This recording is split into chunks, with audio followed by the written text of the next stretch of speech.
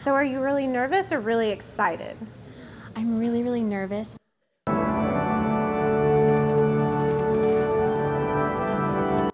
You may kiss your bride.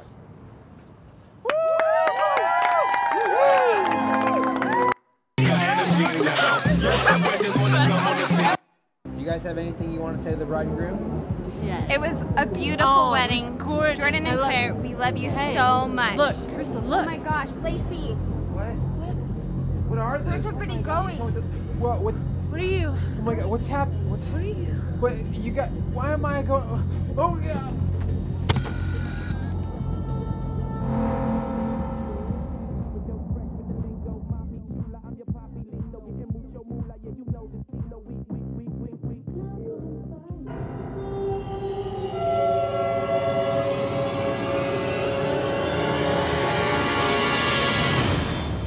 Well, welcome today to all of our life churches, our network churches, those of you joining us from countries all over the world at Church Online. You are here for the very first message in a brand new series called The End.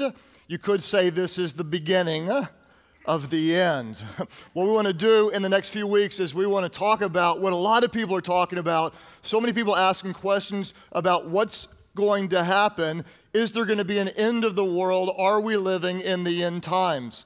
For those of you that maybe follow the Mayan calendar, you may not know this, but according to those who study the Mayan calendar, there's already a date, a very specific date, and the world is going to end on December 21st, 2012. So be ready, because it's going to end. We don't know how it's going to end. Some people think it's going to end with apocalyptic floods. Others think that another planet is going to hit Earth and destroy us. Some believe that we're going to be seared by the heat of the sun. Some people think that aliens are going to come and overtake this world. But I agree with a small but reputable group that believes that we're going to be destroyed by evolving cats that get thumbs and take over the world. So anyway, I'm joking about that. The world is not going to end on December 21st. I promise you, it will not end. Jesus said, no one knows the day or the hour. No one knows. It's not going to end then. If you are one of those that believe that it is going to end and you're convinced and you want to place a monetary bet with me, I will take that bet. Some of you are saying, but Pastor Craig, isn't that gambling? Isn't that a sin? Not if you're out of debt and you tithe on the winnings. I'm just kidding. So I will take that bet. You name the price, you name it. $1 million, whatever. We'll bet. We'll settle on December 22nd. When the world doesn't end and I'm right, you pay me. On December 22nd, if the world ends, well, you were right. Right? That's just kind of how it goes. So here's what we're going to do today. Today, I want to start by building a foundation. If you have your Bibles with you, turn to 1 Thessalonians chapter 4. We're going to build a foundation. And for those of you that may say, you know, I'm not really a Christian, or I'm not a Bible person, I'm not religious, I'm not a churchgoer, you may look at what we're saying today and say, it's kind of weird. And I want to say just up front, you're right. It's weird. Kind of like the Bible that has all these prophecies. In fact, prophetic students of the Bible claim that about 20% or more of the Bible is actually directly or indirectly related to prophecy. It's predicting what's going to come in the future. And the events we're talking about today are weird, just like the Old Testament prophecies that prophesied that Jesus would come, born of a virgin. All these prophecies, and whether you believe Jesus is Lord or not, you kind of have to admit he did come. And there are a lot of skeptics who looked at these weird prophecies and say, wow, there's no way this could have been fulfilled if there wasn't a God. And so there are a lot of skeptics who have been transformed by the oddities of these prophecies. And what's crazy is that literally there are 5 times as many prophecies about the second coming of Jesus as there were about the first coming of Jesus,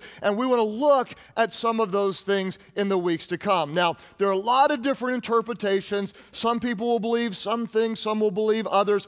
I'm simply going to give you mine. I'll tell you what I believe about certain things, but there are sincere Christians on all sides of these issues, and it's not worth fighting about. We can just talk about it, and I'll stay as close as I can to Scripture and see what it says. So this week, I'm going to lay a foundation. Next week, we're going to look at what happens after Jesus returns according to Scripture. Where do we go as Christians? What's heaven like? How are we judged versus those who are not Christians? And we'll look at heaven and what eternity will be like. And then in the third week, we're going to take kind of a survey of the book of Revelation. And I'm going to pick what I consider to be the most important verses that deal with the end times, and we'll cover a bazillion verses and hopefully answer a bazillion questions. Today, we're going to start in Thessalonians, and let me give you the context of what we're going to study. These first century Christians were so convinced that Jesus was returning.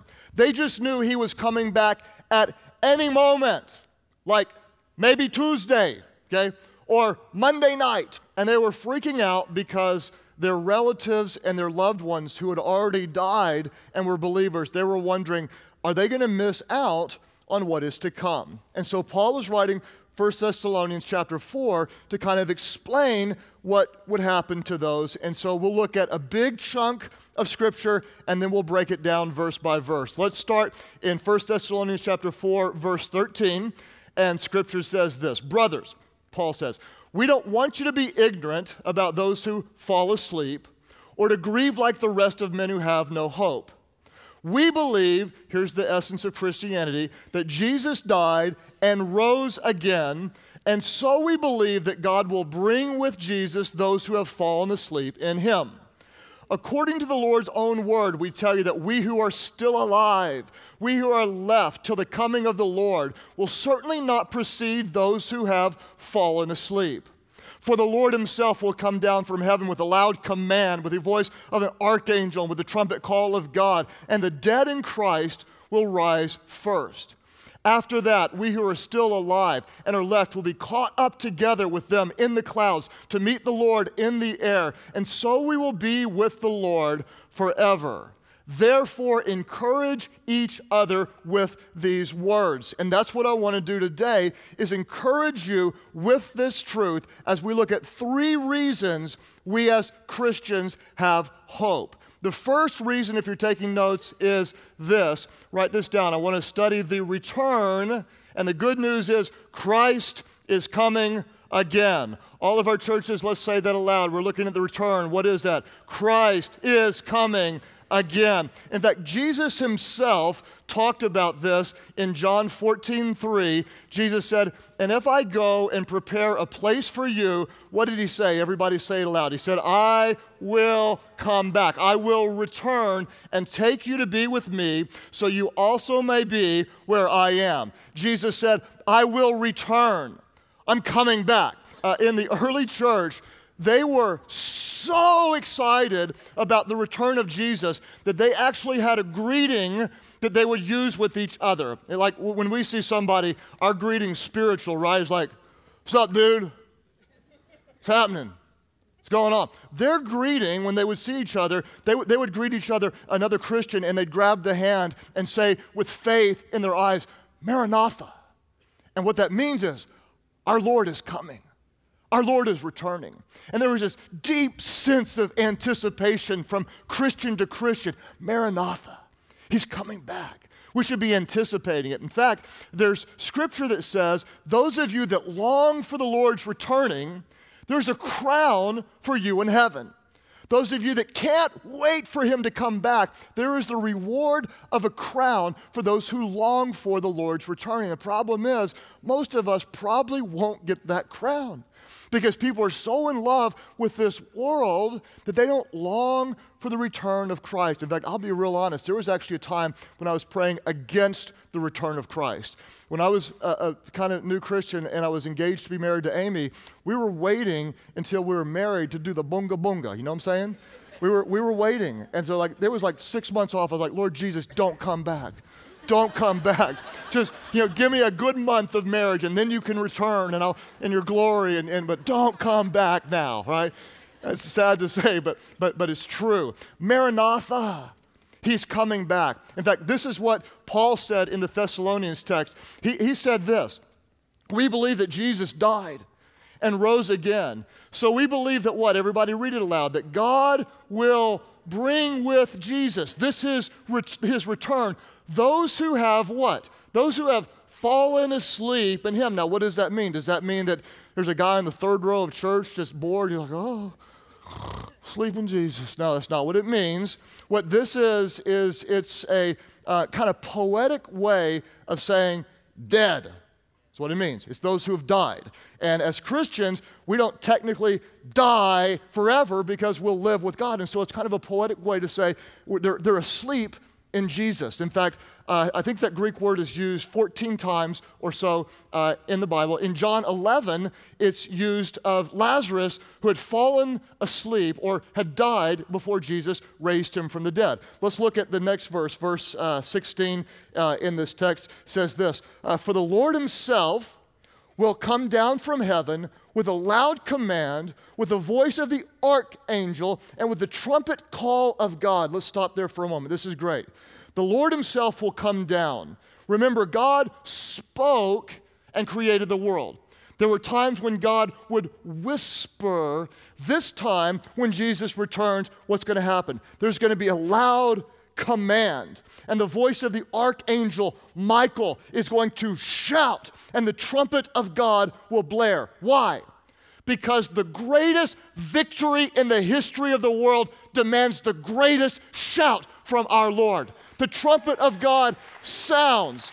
The archangel cries. The Lord shouts. And what happens? The Bible says, and the dead in Christ will rise first. The dead in Christ will rise first. Who are the dead in Christ? Well, remember, Paul was talking to the Thessalonian believers and saying, hey, your loved ones who were Christians and died, they're going to rise first. Now, this is where some people get confused, and so I want to go kind of slow and say, it appears to be very clear that there will be two resurrections. There's the first resurrection and the second resurrection. The first resurrection is for those who are Christians who will be raised from the dead.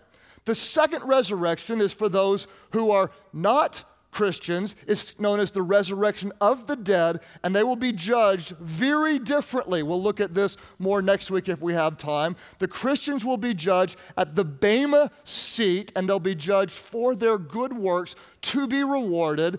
The non-Christians will be judged at the great white throne judgment. It's my opinion that you will not be there if you're a Christian. Only non-Christians will be there, and they'll be judged for their works, which will not be good enough. And when their name is not found written in God's book, the Lamb's book of life, then they will be punished eternally, separated from God, and destined for a very real place called hell.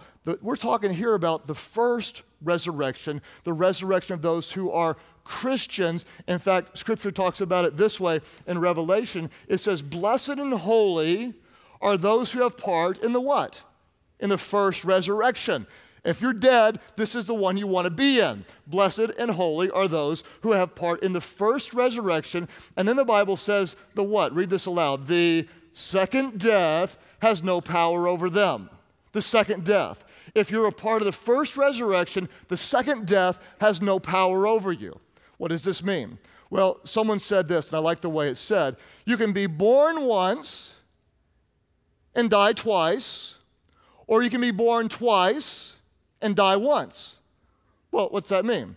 You can be born one time, and all of you have been born one time. What happened? Your mama screamed, she pushed you out, the doctor spanked you were born once, okay? If you're only born one time, you will die twice. You would die a physical death, and then you'd stand before God, and you would die an eternal spiritual death, and you'd die twice. The good news is, though, if you're born twice, you only die once. Now, you might say, how in the world can you be born twice? Well, your mama screams, she puts you out, doctor spanks you, you're born once. And then Jesus said to Nicodemus in John 3, he said that a person can be born what? If you know the answer, say it loud. He said a person can be born again. You can be born a second time. How is that? Can we enter back into our mother's womb? No, you're born spiritually. You had a physical birth, and now you have a spiritual birth. When you call on Jesus, what happens is you are spiritually born anew. Your old life is gone, forgiven, transformed, made completely new. So for those of you who are Christians, a lot of people go around and they say, YOLO! Who knows what YOLO is? If you know what YOLO is, say it aloud. YOLO is, you only live once, right? That's what people say before they do something really stupid. YOLO! Ah, that was stupid, okay? YOLO, you only live once. If you're a Christian, you can say YODO. You know what that is? You only die once. Oh, I made that up, and you're sitting there all quiet like that. I like that. YODO, you only die once. So, what do we have? We have the return of Jesus. Christ is coming again. The second thing, if you're taking notes, is this. We have the rapture. What is the rapture? Everybody say it aloud. The rapture is when living Christians are taken away. It's when living Christians are taken away. Let's see what our text says. After that, the Bible says, we who are still alive and are left will be what? What are we going to be? We're going to be caught up together with them in the clouds to meet the Lord in the air. After the dead in Christ rise first, if that happens in our lifetime and you're a believer and follower of Jesus, we who are still alive will be caught up. Now, this word caught up comes from the Greek word harpazo, and it means to be seized, to be snatched. It means to be rescued. I'll tell a story to illustrate it. Years ago, when I was much faster and more immature in the Lord, I was at a lunch with all of our pastors and their wives, and we walked out of the building, and Pastor Sam had to leave early to go to a meeting, and his wife Jamie was coming out of the restaurant when 3 guys in a pickup truck pulled up in front of us. Now, there's a spiritual principle that everybody knows. If you're young and no one's told you this, you need to know it, and that is nothing good ever comes out of any incident involving 3 men in a pickup truck. Anytime you see 3 guys in a pickup truck, just turn and run, okay? It's just a principle. And so these 3 guys came up, and they saw Sam's wife, Jamie, and they said something very obscene. I mean, we're talking very obscene. And something in me just snapped. I was like, no, you're not getting away with that. So I'm not proud of this, but as they drove by, I just instinctively took off on foot, Pastor Craig pursuing at full speed 3 men in a pickup truck trying to flag them down to bring justice to them for their ungodly behavior. And so I'm yelling, waving, chasing. Well, Pastor Jerry and Pastor Kevin were happened to be there. And they're thinking news story, they're thinking dead Craig, they're thinking all this kind of stuff. And so they went and got in the church van, and Kevin was driving, and by the time I got the guys pulled over, I was like, all 3 of you get out of the car right now. And that's when the van pulled up and the doors flew open, and Jerry came out and grabbed me and threw me into the van, slammed the doors, and sped away, okay? Everybody say harpazo, okay? That's what it means. It's rescued. It's taken out. It's Jason Bourne, snatched away, okay? It's you're there and then you're gone. And this is what Scripture says. Those who are still alive will be snatched away. You'll be rescued. In fact, there are generally 4 different beliefs about this rapture, and people debate us back and forth.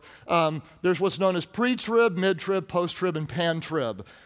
Pre-trib would be those who believe that Christians are rescued before the tribulation, before things get bad. There's mid-trib. People believe that Christians are rescued in the middle of the 7-year tribulation before the second half when it gets really bad. There's post-trib, those who believe that they're rescued after the tribulation. And then there's pan-trib, and that's those who don't really know but believe it's all going to pan out in the end, right? And my personal belief is I believe in pre-trib, much because of this verse, that God in his goodness, harpazo, he rescues us, he takes us away, he snatches us out. He is that good. In fact, Jesus describes it this way. This is pretty intense in Matthew 24, verse 39. And I want you to pay careful attention to this because this is how Jesus says it'll happen. This is how it will be at the coming of the Son of Men. You ready for this? He says, 2 men will be in the field, and one will be taken, and the other left. He goes on to say, 2 will be grinding with a hand mill. One will be taken, and the other left. Now, don't miss the application of this. Jesus says, so you also must what? You must, say it again. Say it like you mean it. Come on, guys, be with me. So you must also be ready, because the Son of Man will come at an hour that you do not expect him. Listen, if you're a believer in Jesus, this is really serious stuff, that he is returning, that the trumpet will sound, and you must be ready because it could happen at any time. And when it does, in our context, it might mean this. 2 people are sitting at the computer typing away. One is taken, the other is left. It could be that there's a whole family eating dinner at the table, and 3 are taken, and 3 are left.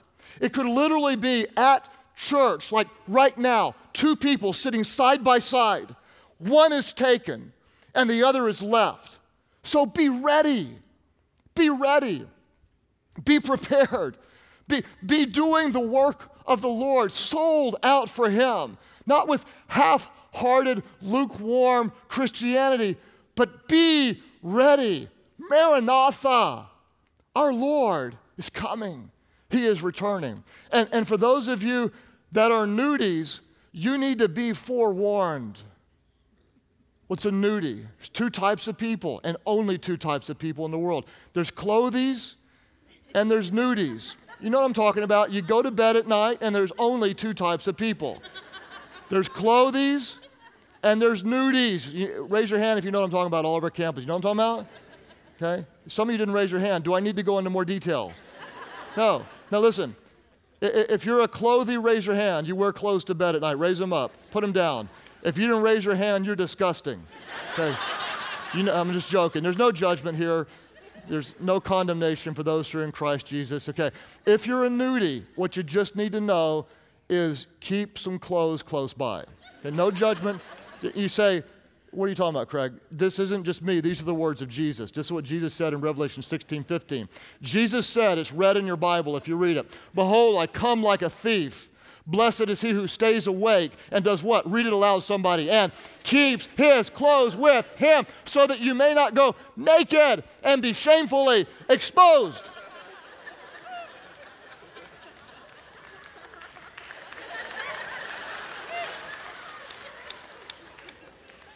Now, to be quite honest, chances are he was speaking metaphorically in their spiritual application, but just in case, he's being literal. Keep your boxers and bra close by, okay? Right? I'm joking around, but you better be ready. You better be ready. There is the return of Jesus. Second, there is the rapture. Third thing, if you're taking notes, and this is really exciting, there is the reunion. What's going to happen at the reunion? Would you all just read this aloud? The Bible teaches us a principle that Christians will be where? They will be with God forever. The reunion. Let's look at what the text says.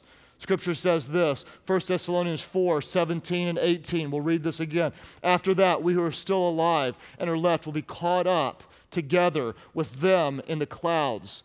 What are we going to do there? Read this aloud. The Bible says to what? To meet the Lord in the air. Can you imagine that? We meet face to face the Lord who gave his life for us. We'll meet the Lord in the air. And so we will be what? Read this aloud. So we will be with the Lord forever. I want to come back to this. I want to let this sink in. When this happens, you will be with the Lord for how long? Forever. We'll talk more about this next week, but I want you to think about what this means. You'll be with the Lord forever. What does that mean? No more pain, no more sin, no more heartache, no more brokenness, no more disease, no more sickness, no more poverty, no more starving children, no more divorce, no more loneliness, no more cancer. Well, we're talking you will be with the Lord forever. If there is any sort of tear, He will wipe away your tears and you will mourn no more. You'll be with the Lord forever.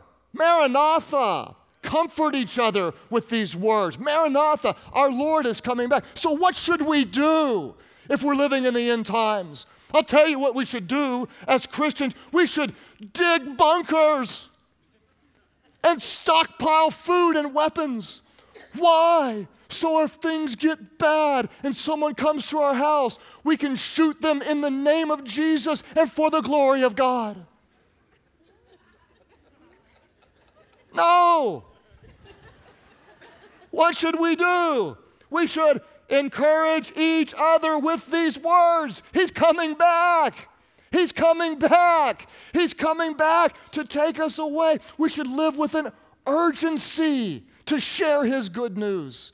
I was on a mission trip years ago to Ecuador with my family, and we were with the leader of Compassion International, West Stafford, and we were in one of these most broken, impoverished places I've ever seen. Many of you have been to a place like this before. This particular house was for a single mom with 7 kids. It was about the size of my master closet. It was about, it wasn't big in our terms. And the water would wash through when it rained the village, picking up all the trash and urine and other stuff, and would wash it through her house because her house was on the lowest part right by the dump that smelled so bad the whole time I was fighting the urge to vomit. And so we're in this house, and I'm just overwhelmed with emotion. And Wes said, "Craig, would you like to minister to her?"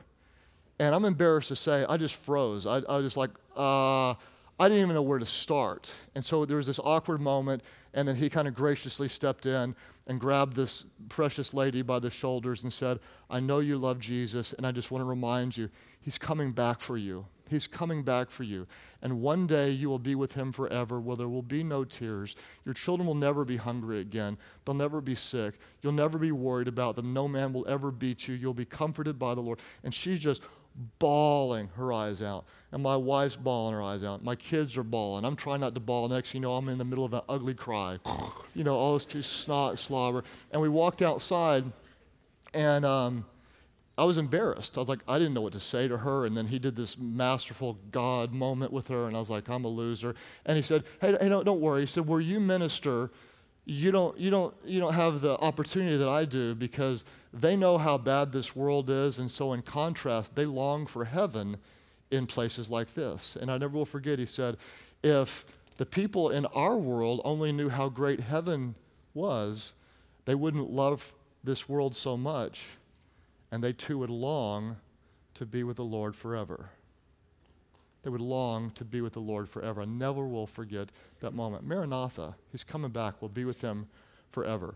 So what's the application? What do we do with that? Okay, if you're a Christian, what do? We still got to pay the bills. We still got sick kids. We still got all the activities. What do we do with that? Well, let me close out with a big chunk of scripture from 1 Corinthians 15. This is what Paul said. Different context, same story.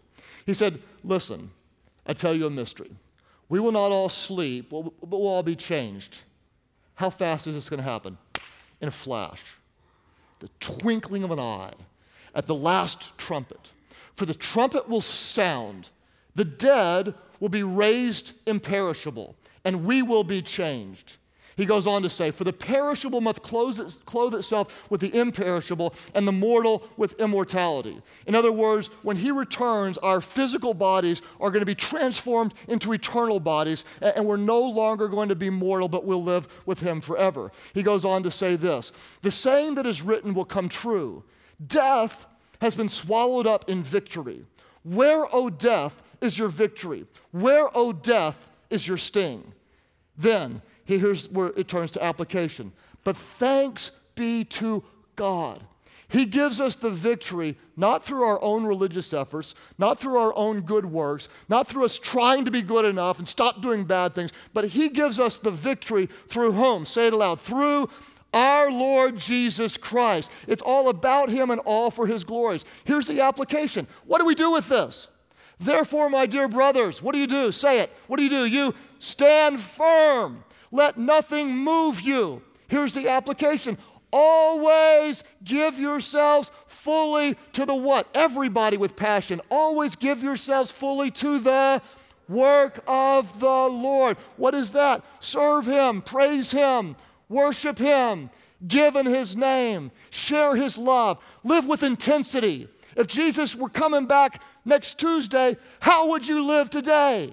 That's how you should live. Not for the lower things of this world, but for the things that matter most. He is returning. Maranatha. What would you do if he was coming back?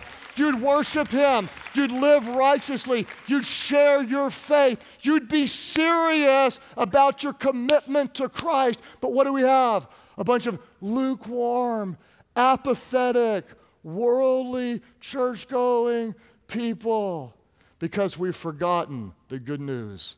Maranatha, our Lord is coming. Therefore, we should work for the Lord because you know that your labor for the Lord is what? Is not in vain. You can live a life that won't count in eternity, or you can live for the Lord today and bring great glory to him. Maranatha, our Lord is coming. Let's all pray together. Father, thank you for your presence, your goodness. Thank you for the promises in the Old Testament predicting the first coming of Jesus and the even 5 times more prophecies predicting that he is coming back for his church and then later even with his church. All of our different churches, as you're praying today, I can almost be certain that the majority of you are a lot like me, those of you who are followers of Jesus. You just get tricked into being caught up into the things that really don't matter and don't last. And you're not longing for his return. You're not living like he's returning. You're living like this is all that really matters. It's so easy to get caught there, and most of us do all the time. Maybe right now your prayer is similar to what mine has been just in preparation for this. I want to live like he's returning soon because I actually really do believe that he is returning soon. I want to live with that intensity. I want to devote myself fully to the work of the Lord. May he increase my passion for his kingdom and for his name. At all of our different churches, for those of you who would say, I really have been a little passive about this, and I want to pray that he stirs up my passion to serve him even more fully for his glory and living for eternity. Would you lift up your hands right now, just all over the place, just lift them up high. Man, thank God there are so many. Father, thank you for people who really want to know you and serve you. I pray, oh God, that your Holy Spirit would take these words from Scripture and seal them deep within our hearts. God, that we would know and believe and live like the truth that you are coming back for your church. God, give us an intensity to share your love with grace. God, give us a desire to worship you, to leverage everything we have for your kingdom, God. Help us to live fully devoted to work and serve you, to be ready for your soon return, to be encouraged, Maranatha, you are coming back, and to make an eternal difference with this one life you give us on earth. As you keep praying today at all of our different churches, a lot of you right now, there's something going on inside of you and you're not sure what it is. There's some tension. You realize, man, if this stuff is true, I'm not ready. If Jesus returned right now, the trumpet sounded, I'm not ready. I'm not ready. I remember the fear growing up, wondering, have I been good enough or have I been too bad for God? Can I work my way back to him? But what I didn't realize is the Scripture is really, really clear that on our own, we can never, ever be good enough for God. The truth is, that's why the gospel is all about Jesus, because God did something for us through Jesus that we could never do for ourselves. Jesus was born of a virgin. It was prophesied in the Old Testament, so that he wouldn't inherit man's sin nature. He was without sin. He was the Lamb of God slain for the forgiveness of sins for the world. He became on the cross sin for us. He took on all of our sin. He died with it, and he rose again, so that anyone, and listen carefully, that includes you, it doesn't matter who you are or what you've done, anyone who calls on his name would be changed. You can be born once or you can be born twice. Some of you, you're about to be born twice. It's the spiritual new birth. Your name will be written in the Lamb's Book of Life. You'll belong to God, and no one can ever take you out of his hand. At all of our different churches, there are those of you who say, you know what? I don't know where I stand with God, but today I want to turn from my sins. I want to turn to Jesus. I want to give my life to him. When you do, every sin you've ever committed will be transformed, and you're about to become brand new. In a moment, you're a new creation. All of our churches, you'd say, yes, that's me. Today, by faith, I give my life to God through Jesus. I give my life fully to him. Would you lift your hands high right now, just all over the place? Lift them up and say, yes, that's my prayer. Right back over here, God bless you. Others of you who say, me too, sir, bless you here. Both of you right back here. In this section, 1, 2, 3, 4, God bless you guys back here. I want to see you. I want to look at you in the eye right back here in the middle section. Praise God for you. And right back over here, up close here, sweetheart. Welcome into God's family. Others today who say, yes, Jesus, I surrender to you. Back here in this section, Church Online, you all click right below me. Big hand going up right over here. Both hands raised up here together. God bless you guys. Welcome into new life in Christ. Everybody just pray aloud with those around you. Just pray, Heavenly Father, save me from my sins. I believe that Jesus died for me and he rose again so I could live for you. Fill me with your Spirit so I could serve you with all of my heart, fully devoted to you. Thank you for new life. Today I give you mine. In Jesus' name I pray. Life Church, would you go crazy? Would you get loud? Would you worship God? Would you welcome those born into God's family?